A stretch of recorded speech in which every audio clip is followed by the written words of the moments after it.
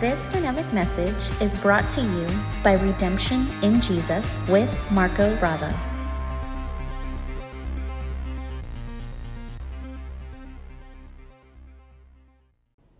Here is the title of our message this morning. It is titled, The Ark of the Covenant. That's, of course, the Old Covenant Ark. The Ark of the Covenant, designed to reveal new covenant realities in Jesus. The Old Testament is the New Covenant concealed, and the New Testament, the New Covenant at least, is the Old Covenant revealed. And so, there's a lot of truth to that, because there's the Old Covenant is filled with types and shadows of the New Covenant. They are the shadow of the real, which is Jesus. Amen. And so it's no different with the Ark of the Covenant.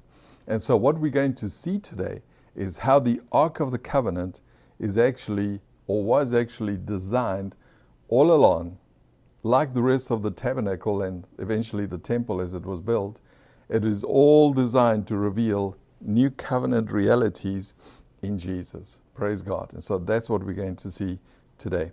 We're going to look at this wonderful type and shadow, this old covenant type and shadow, and see just the wonderful, wonderful realities that it shows to us about being in Jesus, about being a believer, a new covenant believer. Amen.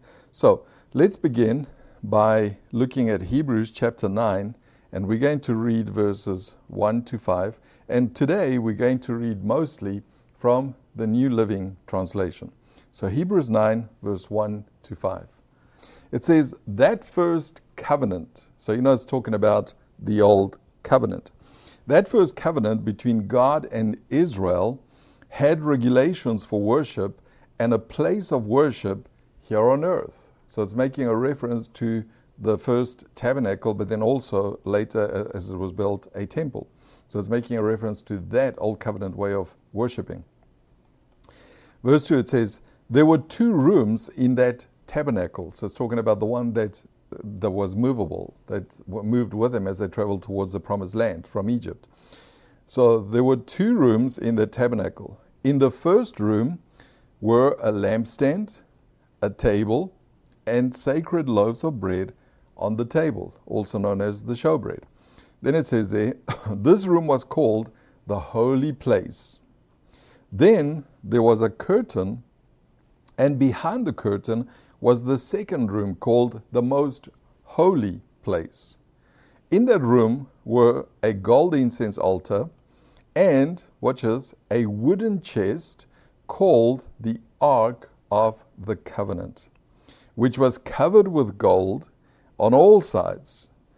Inside the ark, now watch this real carefully. Inside the ark were a gold jar containing manna, Aaron's staff, or you could say Aaron's rod, that sprouted leaves, and the stone tablets of the covenant.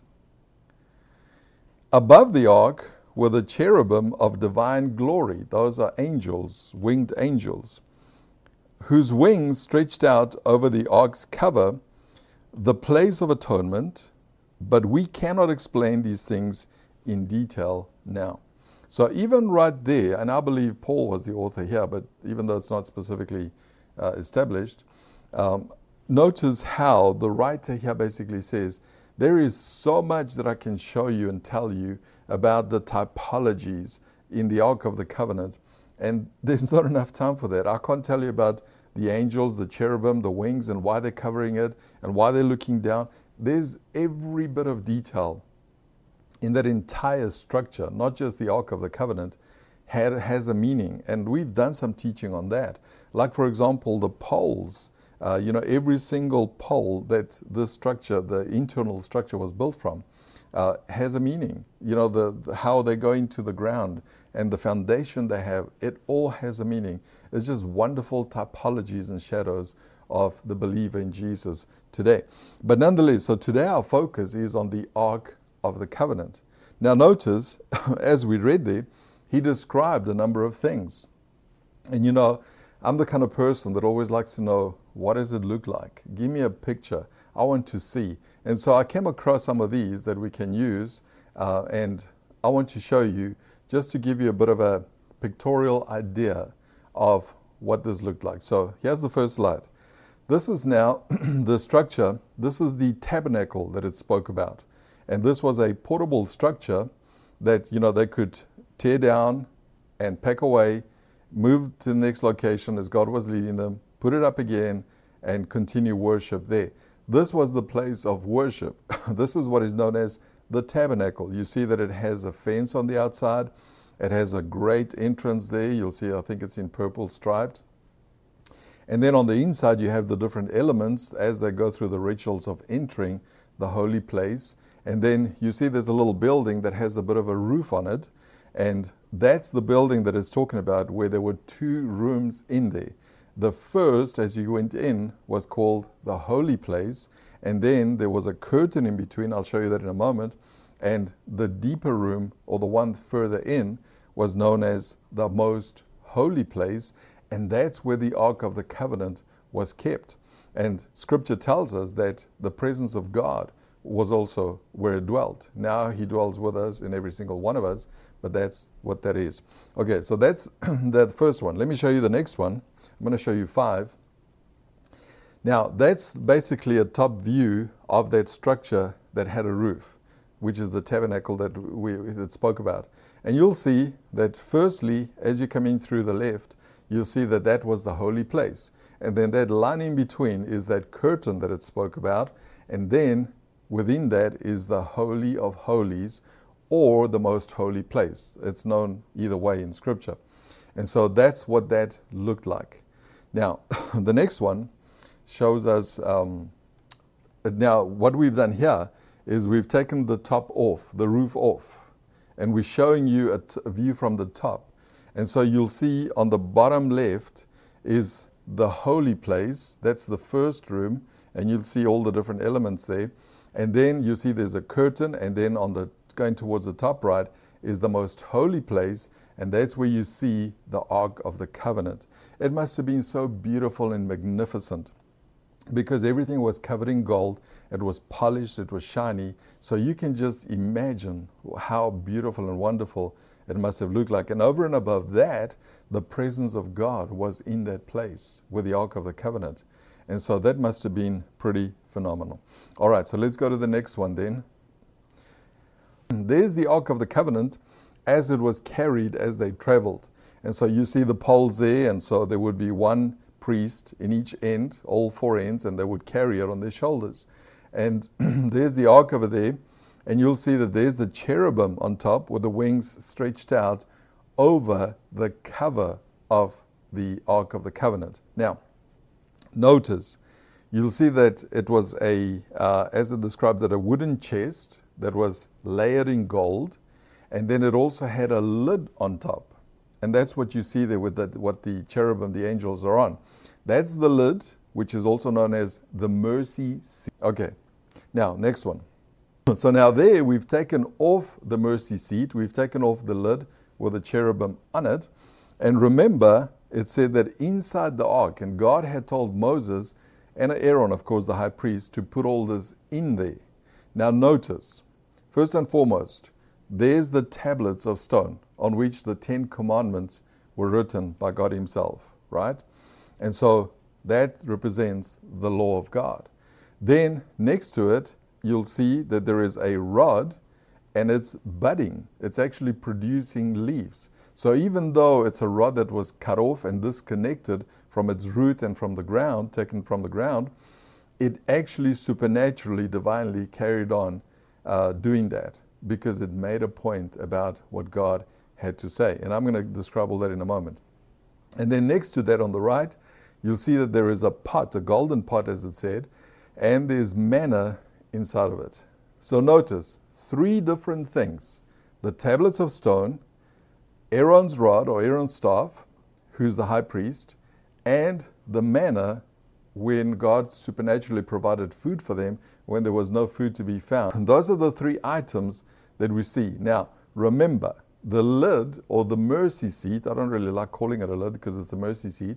The mercy seat was put on top of that, and where the cherubim are on, with their wings stretched out, looking down, and the blood was actually sprinkled on that. Was that the last one, or do we have one more? Okay, so that's 5. All right, so that's to give us an idea of what we've just read right here and what is found in the Ark of the Covenant. So let's continue now, or at least I want to go back for a moment, and we're going to see it now. I want us to read again verse 4. So here's Hebrews 9, verse 4 again.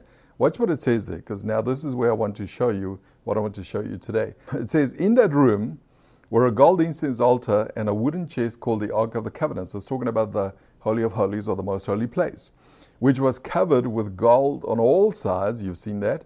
Inside the ark, remember, it said, were a gold jar containing manna. That's 1. Aaron's staff that sprouted leaves. That's 2. And the stone tablets of the covenant. That's 3. So you see that 3 specific things were placed in the Ark of the Covenant. Now, why those 3 things? Why did God tell them to put those 3 things in there, not something else? Not some other element from the tabernacle, not something else from, their journey.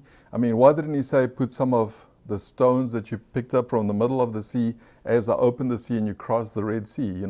Why didn't you just take a rock and put it there? Because you remember when they got there, they built a little thing and worshiped God. I mean, he could have picked anything, but he picked these 3 specific items: manna, Aaron's rod, and the tablets of the covenant. And so we see, first and foremost, and I wish I could get into all of this, but if I do, this message is going to be a 2-3 hour message. But what we see here is that the manna, first of all, represents God's providence. It represents his ability to provide for his people. And if you want to study that, Exodus 16 verses 2-4 tells you that. We won't look at that, but I'm just giving you the reference today. Secondly, Aaron's rod, or his staff, as the New Living puts it, represents God's authority. Because remember, he delegated his authority to Aaron as high priest. And we see that in Hebrews 5 verse 4. So that's what the rod represents. It represents God's authority. Even though you're delegated to Aaron, that's what it represented. And then thirdly, the tablets of stone, of course, represent God's holy law, or his holy standard, right? Because he is holy. And so that's his holy standard. And so we see that in Exodus 24, verses 7 and 12. So the 3 items represent God's providence, God's authority, and God's holy law. Okay? That's what they represent. And then, just before we continue with that, I want to show you something else that will bring this all together as we go towards the end of our message. Leviticus chapter 16 and verse 15 from the Amplified Translation. Watch this. It says, talking about Aaron as high priest. God is basically telling Moses to tell Aaron, this is how he's to perform his high priestly functions. And so he says, then he shall kill the goat of the sin offering, which is all a type of Jesus, remember? That is, watch this, for the sins of the people, and bring its blood within the veil into the most holy place. Look at that. And do with its blood as he did with the blood of the bull, which is another offering.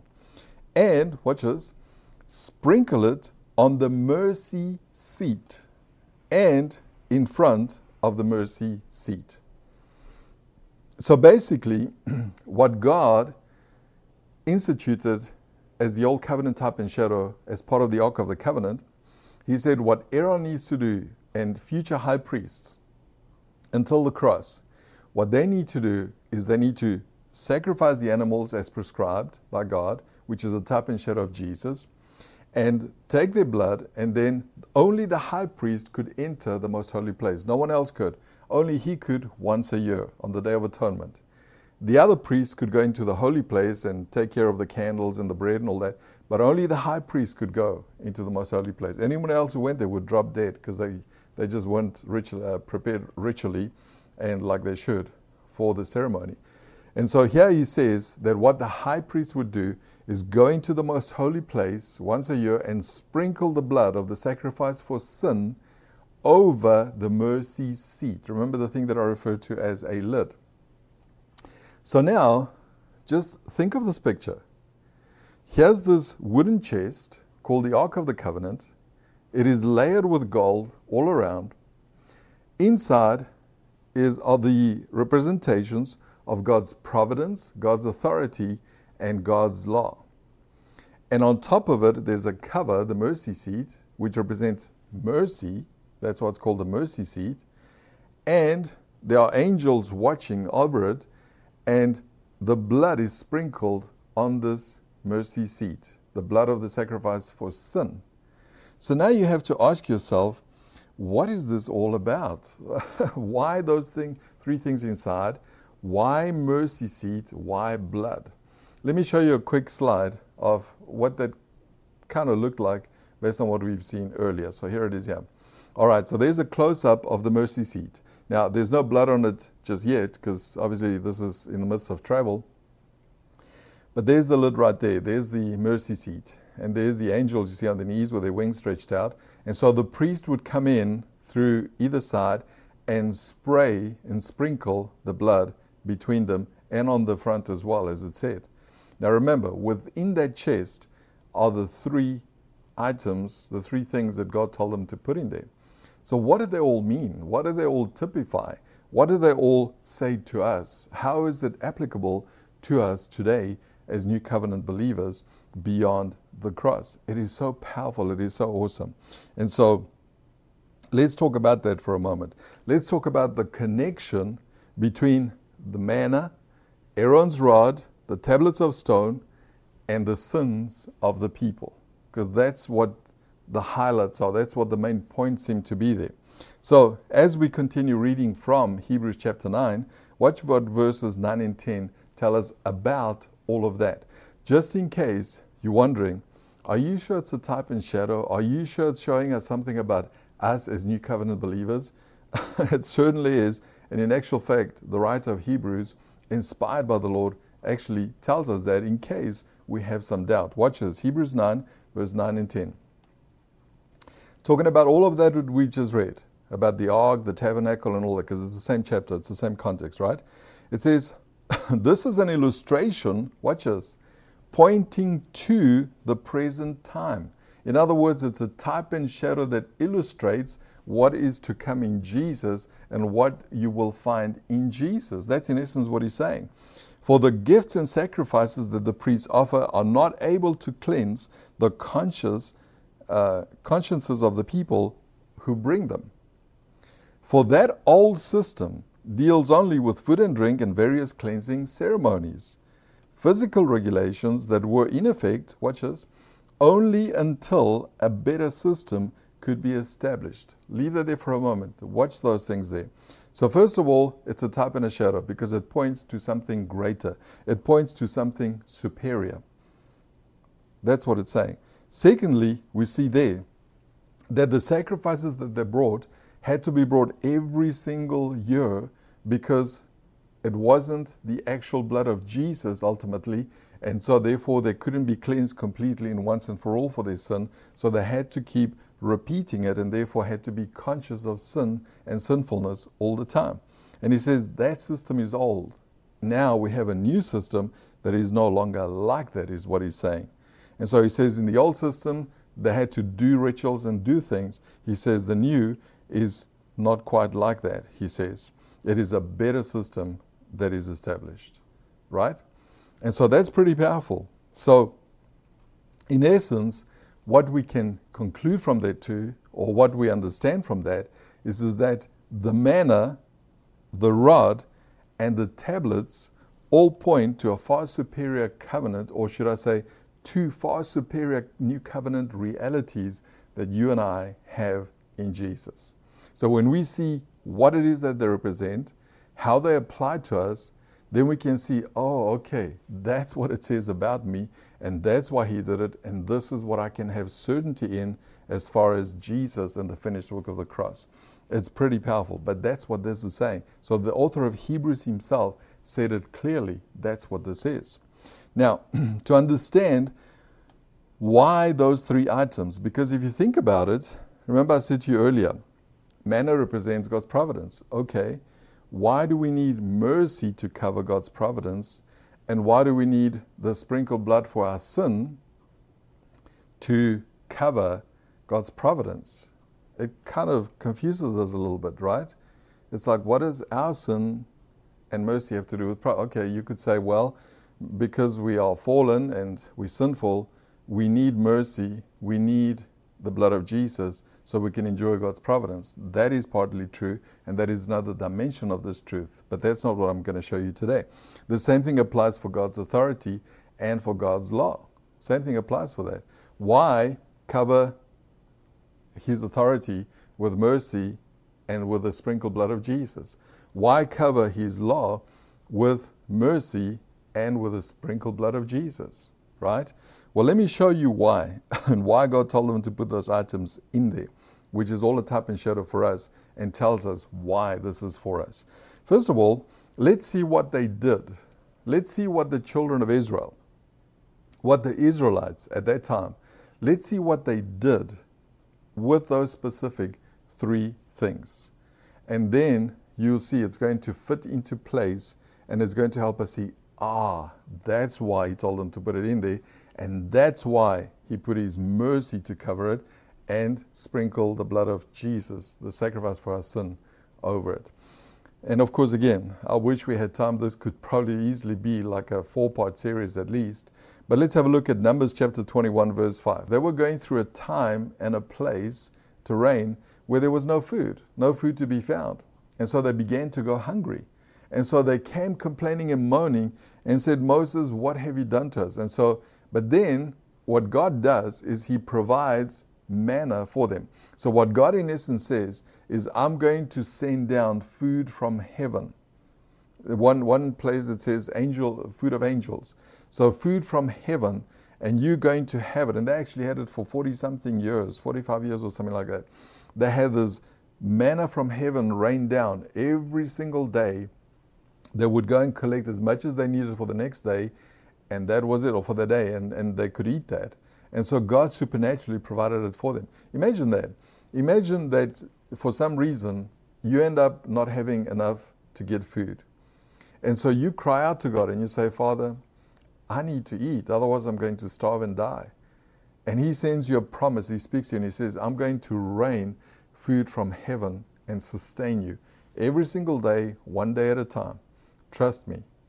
I mean, can you imagine living like that? It must have been so phenomenal. But yet, watch what happens here. Numbers 21 verse 5, what they did with that. It says, and they began to speak against God. Look at that. And Moses, why have you brought us out of Egypt to die here in the wilderness? They complained. There is nothing to eat here and nothing to drink. Watch this. And we hate this horrible manna. Now I know the New Living puts it like that, but if you look at the original, it actually is a bit cruder than that. But that's what they're saying. Look at that.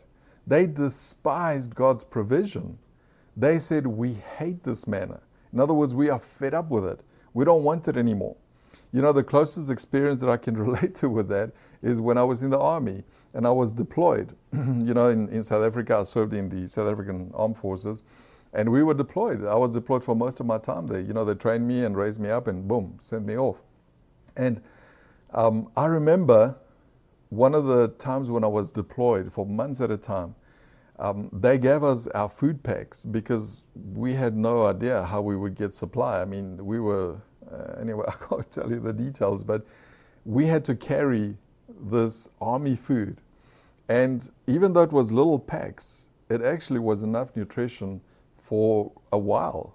It could sustain you for days, but in the beginning it was okay. But after eating the same thing over and over and over for days without end, you start despising it. You start feeling like, I want something else. I want a steak. I want some cake. I want some dessert. And so, you know, I remember the last time that I was deployed, I was deployed for 3 months. We literally went into enemy territory without them knowing for 3 months. And I remember after about 1.5 months, I began to despise my army provision, my rations. And I know how I felt. And so this is what they were doing.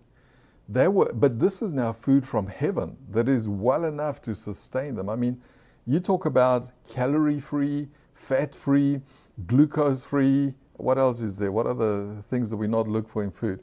I mean, this was perfect food from heaven. And yet, they complained after a while, and they said, we hate this horrible manna. So in other words, the reason why God told them to put the manna in the ark and cover it with His mercy and then sprinkle it with the blood for their sin was because that's exactly what it represented. The manna represented their rejection of God. It represented them rejecting His ability to provide for them and His provision. And so God could have just judged them. He could have just sent His wrath upon them. He could have just let the Lord take place, but He didn't. Instead, He said, you know what that manna now represents is you rejecting my provision. You're rejecting my ability to provide for you. And I'm not going to hold grudges. I'm not going to hold it against you. So what I'm going to do is I'm going to cover it with my mercy, and then I'm going to sprinkle it with the blood, which is a type of the blood of Jesus, so that you can be forgiven for that, even though technically the law wouldn't let you be forgiven. So you can see that that's what it really represented, and that's why there was mercy and blood over it. Powerful stuff, isn't it? Okay, so that's the manna. Now, let's look at Aaron's rod. Remember, it represents God's authority, right? Let's read number 17. We're going to read verses 1 to 5, and then we're going to jump to 8 to 10, just for time's sake. Watch us. So 1 to 5 first. Then the Lord said to Moses, tell the people of Israel to bring you 12 wooden staffs, one from each leader of Israel's ancestral tribes, and inscribe each leader's name on his staff. So this is now, well, you'll see where this is going. Inscribe Aaron's name on the staff of the tribe of Levi. For there must be one staff for the leader of each ancestral tribe. Place these staffs in the tabernacle in front of the ark containing the tablets of the covenant where I meet with you. Buds will sprout on the staff belonging to the man I choose. Then I will finally put an end to the people's murmuring and complaining against you. Okay, so what was going on there, basically, to give you a bit of background, is that, remember, God appointed Moses and He appointed Aaron as the high priest. So they were the leaders as they traveled to the promised land. Now, again, after a while, they are complaining about the leadership. They don't like the people God appointed as leaders. And specifically, they take up issue with Aaron. Why must Aaron be high priest? Why can't the rest of us be a high priest? I mean, we're not happy with what he's doing. He doesn't bring us the answers we want and the results we want. So, maybe one of us can do a better job. And they began to complain and murmur about God's appointed leadership, about God's delegated authority. So really and truly, in essence, they were complaining about God's authority and His ability to choose the best and the right leadership for them. So again, it's rebellion. And that's what's going on here.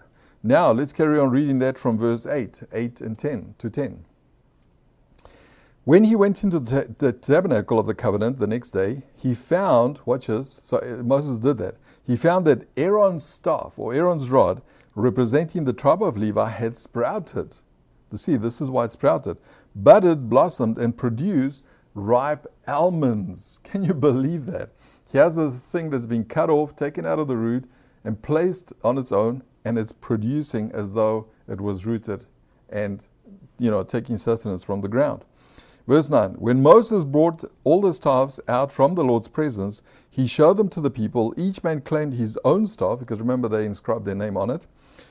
And the Lord said to Moses, place Aaron's staff permanently before the ark of the covenant to serve as a warning to rebels. There it is. That's the reason why he told them to put it in the ark. This should put an end to their complaints against me and prevent any further deaths. In other words, because they were relating to God by law, they would die because of their sin of rebellion. And so to prevent that from happening, what God said is, first of all, let me prove to you that Aaron is my chosen, that I have chosen to be the high priest, and he is my leader, and he's got my delegated authority. So he causes this rod to bud and produce almonds. And then, once they see that, obviously it's a miracle, a supernatural divine miracle, then he says, put it in the ark, so it can be a continuous reminder for them not to rebel against me again.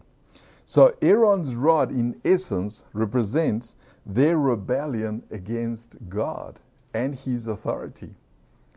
And this is why it needed to be in the ark, covered with mercy, sprinkled with the blood for sins. Amen. I mean, this is powerful, powerful stuff. Then let's talk about the third one real quick, which is the tablets of stone. Watch what happens. Nehemiah 9, verse 29. I'm only giving you one reference for time's sake. There are more. Watch this. Nehemiah 9:29. You warned them to return to your law. Talking about the Israelites. In other words, they started disobeying God's law. But they became proud and obstinate and, watch this, disobeyed your commands. They did not follow your regulations, by which people will find life if only they obey. They stubbornly turned their backs on you and refused to listen. In other words, listen to his law. So once more, God tells them to put the tablets of stone in the ark. But this is the reason why. It is because the tablets of stone represent their disobedience toward God. And this is why it had to have the mercy of God over it and the sprinkled blood for their sin. And so you can see, you're starting to see how that applies to us as far as, being new covenant believers. I mean, just think about it. We too sometimes reject God, reject just what he's doing and how he does it and how he provides for us. Sometimes we take issue with how things work out and how he's not doing it for us. It may not be us rejecting manna from heaven, but when in our heart sometimes we have a pity party, we get upset with God, as we call it, and all that. It's no different. We're taking up an issue with God and we are rejecting his provision and his ability to provide for us. We get upset and we say, I'm just going to stop praying. I'm going to stop believing God because he's not healing me. He's not providing for me. He's not doing this. It's the same thing. We are literally rejecting his ability to provide for us. And so this is why we need his mercy through the finished work of the cross and the sprinkling of the blood of Jesus for our sin, specifically our sin of rejecting God's ability to provide for us. And then on top of that, Aaron's rod, it represents rebellion against God. How many times can we say, yeah, we've done that? We may not have done a deed or an act, but we may have thought it. In our hearts, we may have rebelled against God. It's like, why do I need to keep doing this with church? Why do I need to just keep supporting church? Why do I need to listen to the pastor and the leaders? Why do I need to do this? And we take up issue with the things of God, with the leadership of God, with the authority of God. Well, yeah, sure, God says I shouldn't do that. God says that is not his best design for us, but we're going to change the law and we're going to do our own thing anyway. Well, that's rebellion against God. And so there it is, covered with mercy, sprinkled with the blood for that sin. Now, does that mean that we should just go on rebelling and rejecting? Of course not. But what I'm showing you today and what God is showing us today is that he's got us covered in and through Jesus. Amen. That's the thing that we want to see here. And then we talk about the tablets of stone, which represent God's perfect law. And they clearly disobeyed it, just like we do today. I mean, if we were to relate to God by law, First of all, how many of us know all 10 commandments? And second of all, how many of us can say we've broken none? Probably none of us, right? And so at the end of the day, we've all disobeyed God in some way. And every day that goes by, sometimes God leads and guides us and we decide to just blow it off and not pay attention to it. Well, that's disobeying God because it's Him giving us an instruction. And so it definitely, certainly applies to us. And so once more, our disobedience is covered with mercy and sprinkled with the blood of Jesus for our sin, for that sin. Amen. So in essence, what we see here is that the items in the ark were a token of the people's rejection, rebellion, and disobedience toward God. Ultimately, sin. And that's what they represent for us. They also represent our rejection, our rebellion, our disobedience, our sin.